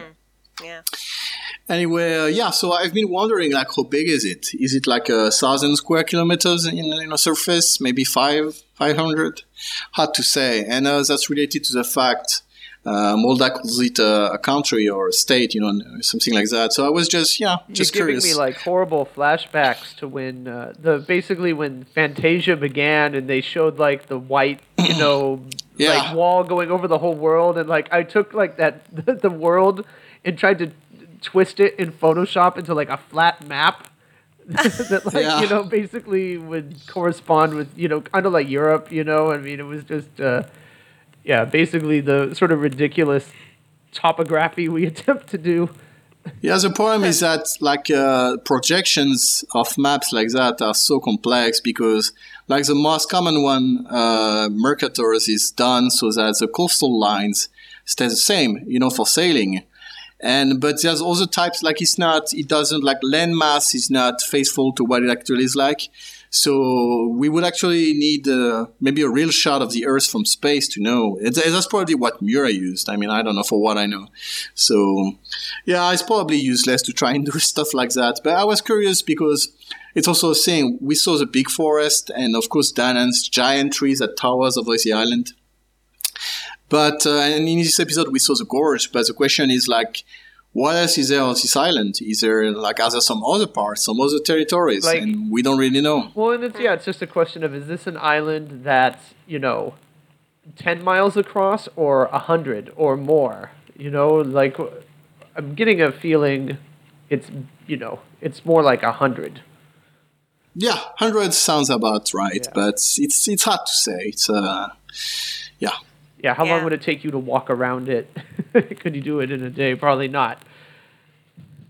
Yeah, I'm guessing not. All right, I think, guys, we've exhausted all, some of topics. The faces of the Wicker Men. I think it's fascinating. I think we've pretty much covered everything interesting, at least. For sure. Yeah. All right. There's left is to look forward to the next one. All right, so see you guys next time. Bye. Bye-bye.